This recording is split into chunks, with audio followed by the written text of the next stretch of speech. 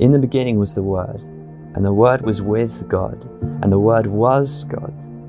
He was in the beginning with God. All things were made through him, and without him was not anything made that was made. In him was life, and the life was the light of men. The light shines in the darkness, and the darkness has not overcome it. There was a man sent from God, whose name was John. He came as a witness, to bear witness about the light, that all might believe through him. He was not the light, but came to bear witness about the light. The true light, which gives light to everyone, was coming into the world. He was in the world, and the world was made through him, yet the world did not know him. He came to his own, and his own people did not receive him. But to all who did receive him, who believed in his name, he gave the right to become children of God, who were born not of blood, nor of the will of the flesh, nor the will of man, but of God. And the Word became flesh and dwelt among us, and we have seen his glory, glory as of the only Son from the Father, full of grace and truth. John bore witness about him and cried out, "This was he of whom I said, he who comes after me ranks before me, because he was before me. For from his fullness we have all received grace upon grace. For the law was given through Moses, grace and truth came through Jesus Christ. No one has ever seen God, the only God, who is at the Father's side. He has made him known." Hello, and greetings to you if you are watching online, and special greetings to you if you are watching from Heavenly Hove, Opulent Oasis, or Shekinah Shoreham. It's my privilege to be bringing the word of God to you in this way, particularly today as we look to complete our Advent series. We spent the last 2 or 3 weeks looking at the introductory verses to the Gospel according to John. And what we've already seen is that John is telling the Christmas story from a different angle to the wonderful shepherds and stars of Matthew and Luke. John instead focuses on the theological themes that underpin the drama of the Christmas story. And in so doing, John is treating us to some of the Bible's finest treasure. It's almost like he's reaching in the bag and saying, "Look, here are some of the riches."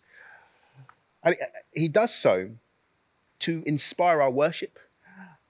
So we don't just kind of see Jesus as this guy that walked the earth 2,000 years ago and did a few pretty cool miracles. But we see him for who he truly is.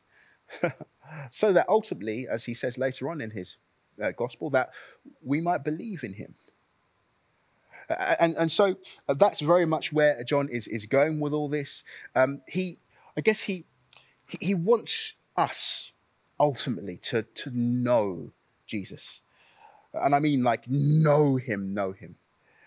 Because the difference between knowing Jesus and knowing Jesus really is the difference between getting tickets for the World Cup final for Christmas versus getting a Links Africa gift set for Christmas.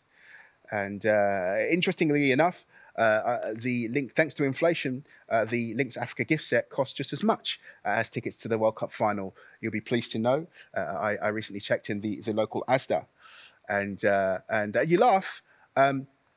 Well, actually, quite frankly, I don't know if you're laughing at all. This whole setup, the camera and all that kind of thing. But if you are laughing, and I hope you are, you shouldn't be. So I hope you don't. Because under your Christmas tree right now, most likely is one of these gift sets. And so have fun sort of opening that up on Christmas Day. And look, while we're here, I thought let's do this. So wherever you are, particularly if you're at one of our sites, if you have ever given a Links gift set for Christmas or been given, received one, Links Africa or whatever it is, raise your hand. Let's see you right in the sites. Let's see. Obviously, I can't see you, but a few years ago, I asked the same question, and I was shocked that basically every guy in the audience kind of put their hand up. And the reason I was shocked was because I genuinely thought I was the only person that, from friends, received Links Africa because, well, you know. But I wasn't. And it was actually a really nice surprise. And so there you go. But you'll be pleased to know that this part of the Bible doesn't actually talk about Links Africa. The Bible does talk about it a bit later on when it talks about Satan, but not in this passage, I'm afraid. But I digress. Back to John. So this is what John starts off by saying. He kicks off, no pun intended, World Cup final today, by calling Jesus the Word of God. And we looked at this a couple of weeks ago. This is what it says in John chapter 1, verse 1. In the beginning was the Word, and the Word was with God, and the Word was God. Jesus is the Word of God. It goes on to say in our passage, verse 14, it says, and the Word became flesh and dwelt amongst us. And if you've been a Christian for a few years, it's quite easy, actually, to become over-familiar with this divine title, the Word of God. It's easy for it to lose its spine-tingling significance. A significance that isn't at all lost on John, however, the writer. He understands this title, Word of God, to be loaded. And I think Christ would have us recover something of the wonder of this divine title, the Word of God, for us to become children once more. And in an effort to become children, to ask a simple question. What does it actually mean that Jesus is the Word of God? And I guess I'd start off by saying this, that the Word of God is a description and a designation. It's a description because as a title, it does what it says on the tin. It talks about Jesus' role and function. It describes who he is and what he does. But it's also a designation in that it's a title that's been given to him. It's like his name, if you like. And this isn't the Bible just being weird. We do this in our culture. If you were to go to a wedding, for instance, to call someone the father of the bride is a description. It's a descriptive title. It tells you precisely who the person is, who the guy is. He's the bride's dad, the father of the bride. But you and I know that the father of the bride, it's so much more than just a description, because it's also a title that he receives.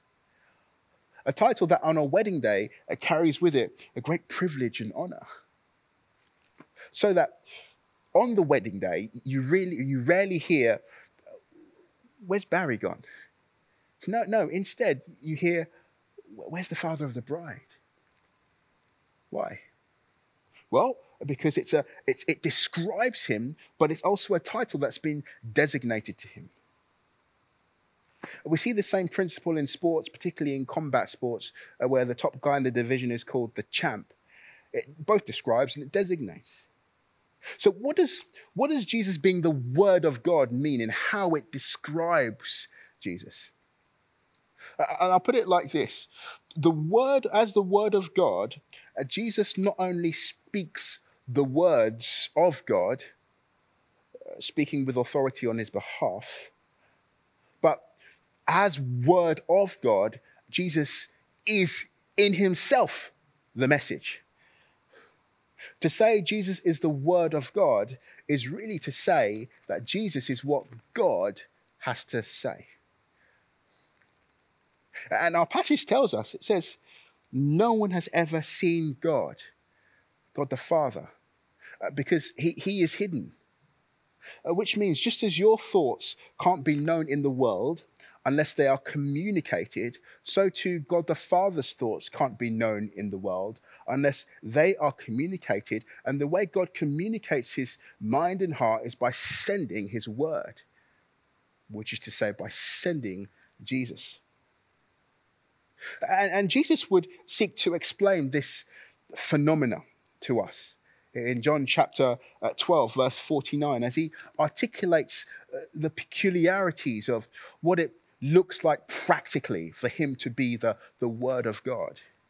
He explains it to us in this way. He says, I have not spoken on my own authority, but the Father who sent me has himself given me a commandment, what to say and what to speak. So the Father has given me what to say and what to speak, which means just as your thoughts send forth your words to disclose your mind and heart, so too God's thoughts send forth his word, that is Jesus, to disclose his mind and heart. And this is why God has created you and I in the way that he has. That we think first and then we speak, to kind of understand something of how God speaks in Christ. Think first and then we speak. And if you're one of these people that kind of speak first and then think second, aside from ruining my nice little analogy here, you are also great fun to have at the Christmas dinner table. And I'll tell you why. Because each year, up and down the country, families, friends will gather around, sit down, and you're having a nice little meal. And from time to time, there's someone that kind of drops a clanger. They kind of speak without thinking, or they say something insensitive, or they say something unnecessarily controversial. And if we're being honest, it's usually an uncle of some sort. And how about them orphans type thing. And it's very awkward. And there's that moment where it's silent and it's like, oh my word. And everybody has kind of heard. We can't pretend like we didn't hear what was just said. And 9 times out of 10, it's fascinating.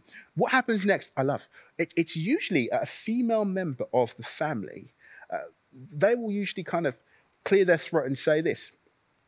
Do you mind passing the carrots, please?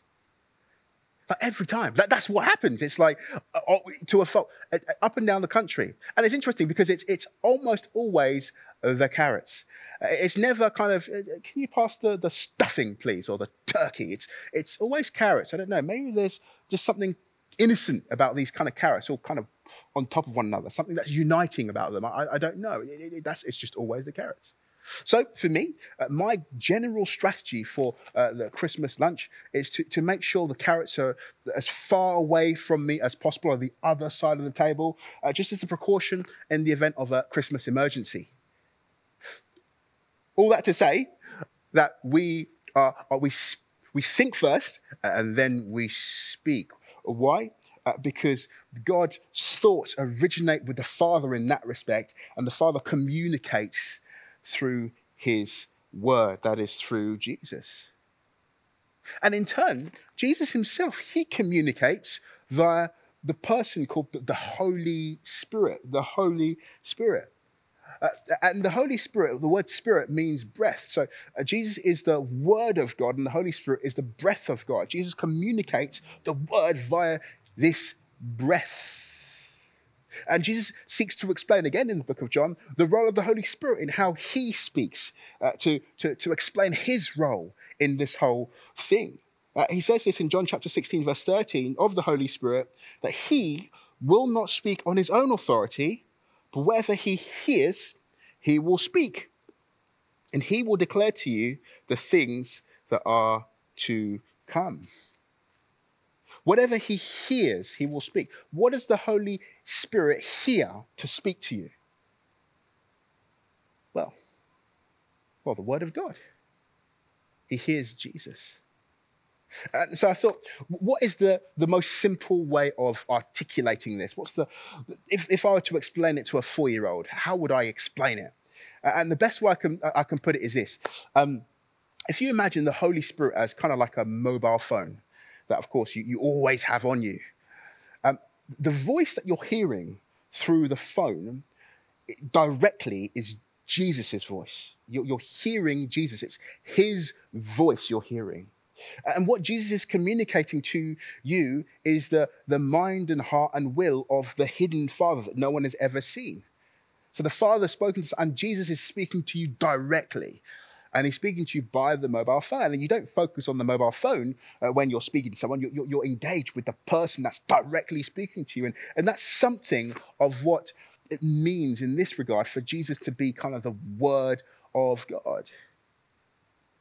All that to say that Jesus, he speaks with authority. Because Jesus, therefore, speaks from God. Jesus speaks as God. Jesus speaks for God as the definitive message of God. And we see this distinction between how Jesus speaks and how the prophets of the Old Testament speak. The Old Testament, for those of us that don't know, is that the period from the creation of the world to about 400 or 500 years before the birth of Jesus, that long period. And what God would do is he would send prophets, these authorized men to speak on his behalf. And these prophets, so often as they were communicating these messages from God, would say, "Thus says the Lord, thus says the Lord, thus says the Lord." Christmas 1 happens. Jesus is born, and Jesus would come not saying, "Thus says the Lord, thus says the Lord." Rather, Jesus would come saying to you, "I say unto you. Truly, truly, I tell you." Why? Well, because Jesus is the Lord. Jesus is the Lord that was the word in the mouth of the prophets. But that's not to say that Jesus is this kind of disembodied kind of voice. Jesus isn't like the microphone speaker with sandals. That's not who he is. To think that way would be wrong. God's kind of not in heaven speaking on the mic, and Jesus is just kind of telegraphing it. No, Jesus is very God. He's God in his own right. God with a mind, a God with a will. We see in Luke chapter 22, Jesus prays to his Father in heaven and says, "Not my will, but yours be done." Meaning Jesus has his own will. Yet, in the kind of perfect oneness of God, Jesus' highest will is to do his Father's will. Meaning this is something of what the Word of God means as a description of Christ. But what does, I guess, the Word of God mean as a designation for Christ? As a title for him, as a kind of like a name for him? And it's interesting, we see this a title used in how John speaks. The readers, the Greek readers of the introductory verses to the Gospel of John would have been, it would have been electric to them, because John is playing on their thinking. John writes his Gospel in Koine Greek. Koine Greek, which was the most commonly spoken language of the day. It's kind of a midway between ancient Greek and modern Greek. And in writing, he calls Jesus the Logos. The Logos. He says, "In the beginning was the Logos." And Logos was basically the Greek word for word. It was the Greek word for word. And in Greek philosophy, in Greek philosophy, the Logos had something of a life of its own, because the Logos was seen as this kind of mysterious creative force, this kind of abstract, mysterious, intelligent mind of the universe, this source of wisdom and knowledge that you could never truly get to know. And we in Brighton, we are honorary Greeks. We think just like the ancient Greeks of this today. We increasingly speak in terms of logos, that great, mysterious, abstract, intelligent mind, that great source of wisdom and knowledge that you could never know. We just have a different name for it. We call it the universe. So that the universe must have wanted us to meet today. The universe had it in for me. It must not have been in the universe's plans. Vague, abstract, impersonal, opaque. John here sees Greece's logos and says, okay. Did you know that he became a man? Did you know that the logos became flesh and dwelt amongst us? And in so doing, John declares this logos as not impersonal, but a person. Not far, but near. Not random, but purposeful. Not vague, but clear. John declares here that the person behind Greece's logos is the same person behind Brighton's universe, and that person is Jesus Christ, the Word of God. Because Jesus is the logos that formed the cosmos out of the chaos. And in so doing, John takes Greek philosophy and forms Christian theology, taking this title replete with meaning and ascribing it to Jesus. And this has significance for you. This has huge significance. Why? Because what the Bible is saying is that the force that you suspected was kind of running things, whatever you called it, is not cold, but is warm. Like really warm. It's a person. It's Jesus. It's saying that he is warm towards you. So warm, in fact, and to prove to you that he's warm, he would become warm. Warm with fingers and toes. Warm with a heart, a pulse, a nose. Warm with eyes to look at you. Full of grace and truth. Warm. Full of grace and truth, he says. And in a world full of neither grace nor truth, but increasingly misinformation, disinformation, half-truths, and really lies, Jesus comes to you telling the truth. He comes telling the truth about you, telling the truth about the world, telling the truth about God, telling the truth about the time to come, telling the truth about salvation, telling the truth about the afterlife. Jesus comes telling the truth. And he doesn't just tell the truth. Jesus offers himself as the truth. He claims to be the truth. Jesus is the truth with hair. And he speaks the truth with a grace that we do not deserve. With God graciously returning your evil for good, graciously returning your sin for his favor, graciously returning your dishonor for his honor, graciously returning your crimes for his Christ. Grace is a crown you wear. It's a display of his affection, and he declares you a son, an heir. He answers your prayers. He takes upon himself your burdens and cares. Through faith in Jesus, grace makes you a spiritual billionaire. It's too good not to sing about. It really is. And how is Jesus described here? John says he is full of this stuff. He says full of grace and truth. He says, from his fullness, we have all received grace upon grace. Grace and truth came through Jesus Christ, he says. In fact, John describes Jesus as gracious 4 times in 5 verses. You want to know what Jesus is like in kind of a summary in 5 verses? Grace, truth, grace. Grace, grace, truth. Grace, truth, grace.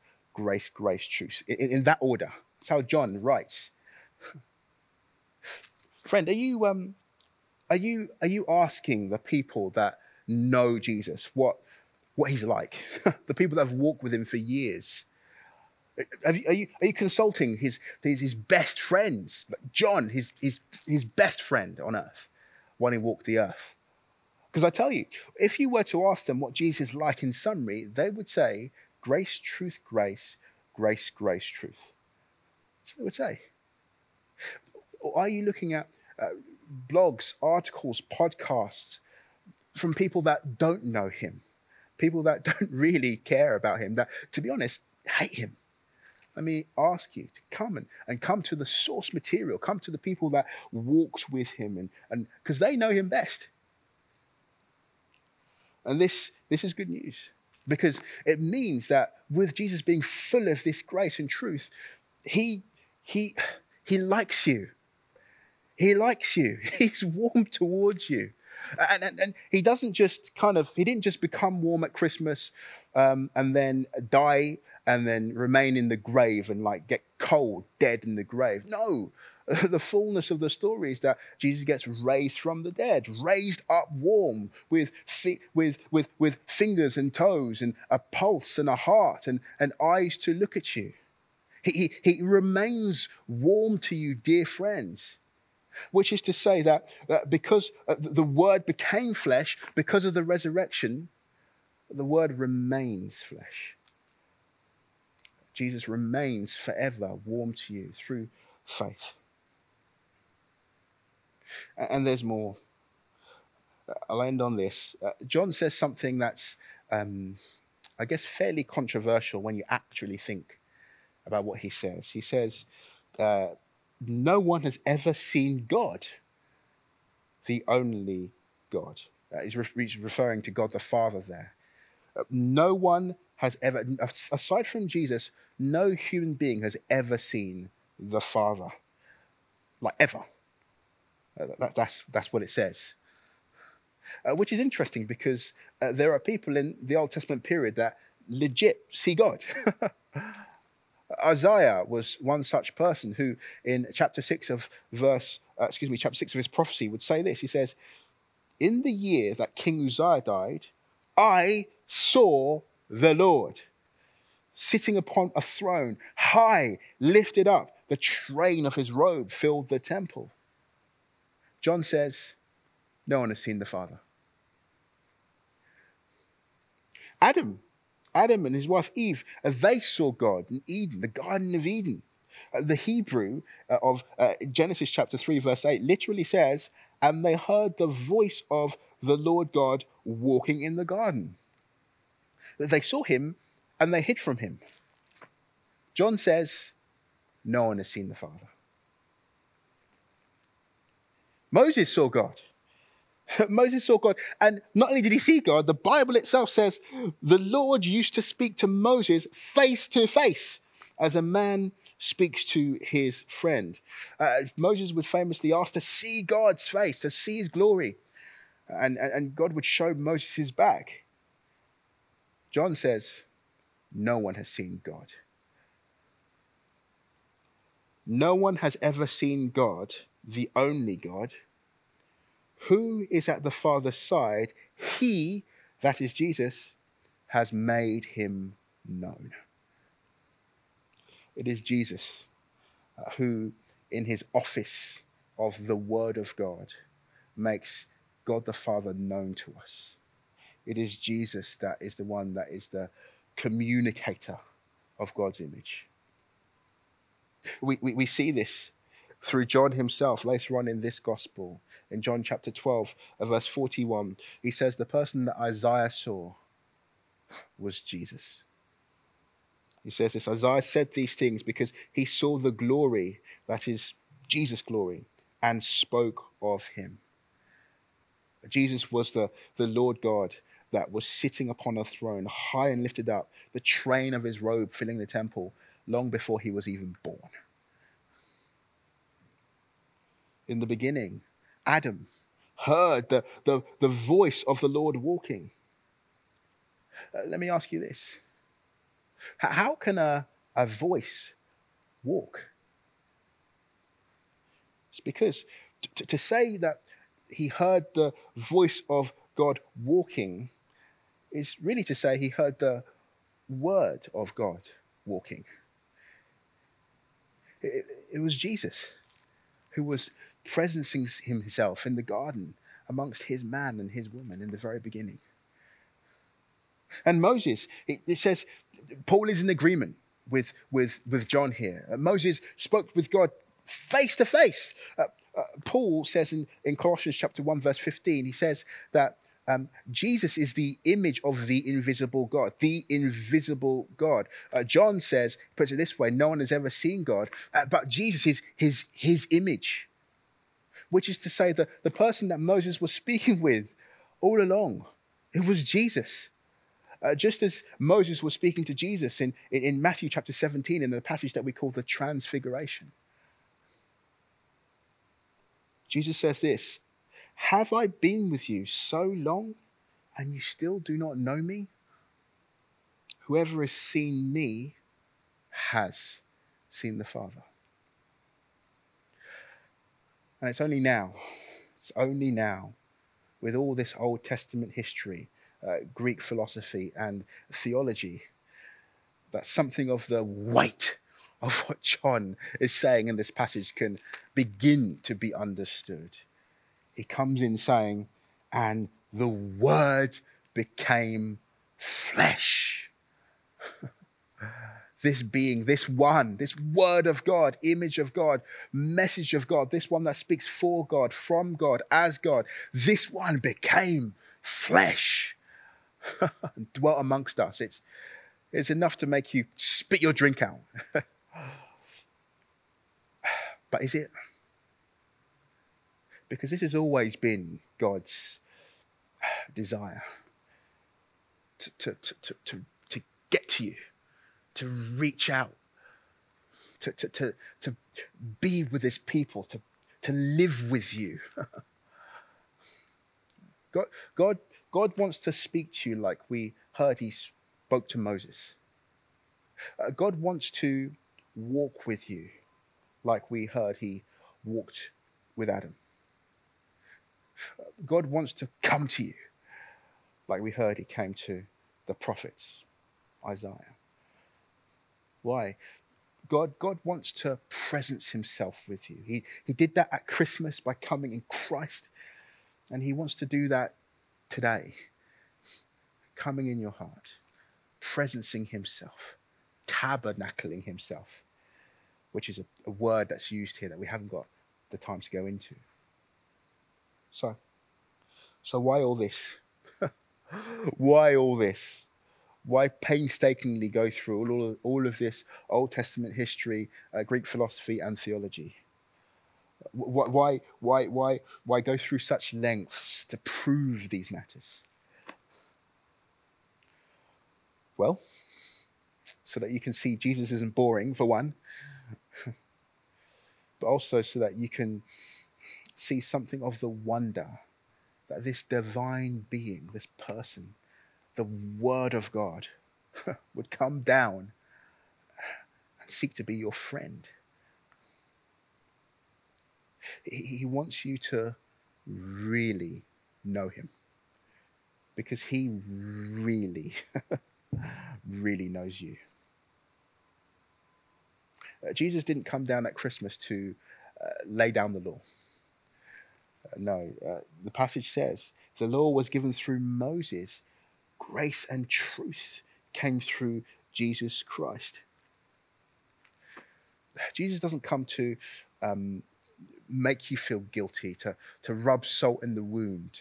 Some of you, that's exactly what you think. You feel that if Jesus was to meet with you now, he would kind of make you feel bad and show you how bad you've done and how how far you fall short of God, and he would come shaking his head and shaking his fist. I tell you that's not it at all. It's the opposite. Jesus came to take away your sin, to take away your guilt, the shame that you feel, to forgive you. He did. And he wants you to know him personally, to know him as the forgiver of your sin, for you to approach him and just say sorry. And he, right now, I tell you, he sat at the right hand side of God, the Bible says. But I tell you, right now, he's on the edge of his seat. He's ready and waiting to forgive you. That's all he wants to do. He wants to come and cover you. Toby, how do you know? How do you know? How can you know for sure? I've done some bad stuff. I've done some really rotten stuff in my life. And even there's stuff that, quite frankly, I've done, and I knew it was wrong when I was doing it, and I still did it anyway. How can you know that this Jesus wants to forgive me, and he's gracious and true? Well, friend, let me say this. It's not my place to give you my word, to prove to you that Jesus is gracious and true. Because of Christmas, God has already given you his word. Let's pray. Father, I thank you so much that, Lord, you would give us your Son, your very word. Lord, he is your oath. He is your guarantee. He is your promise, literally, in every way possible. Jesus is the great promise, the promise from God. Thank you, Lord, that your promise is to, through faith in him, be gracious to us, to speak the truth to us. Thank you that you're warm towards us, that you care about us, you like us. Thank you for the wonder of this great mystery. That we don't pretend to fully understand all of it, Lord, by no means. But thank you, Lord, that you've given us enough to kind of see something of who Jesus is as the Word of God. Lord, we marvel once again at Jesus. Thank you, Lord. Pray these things in Jesus' name. Amen.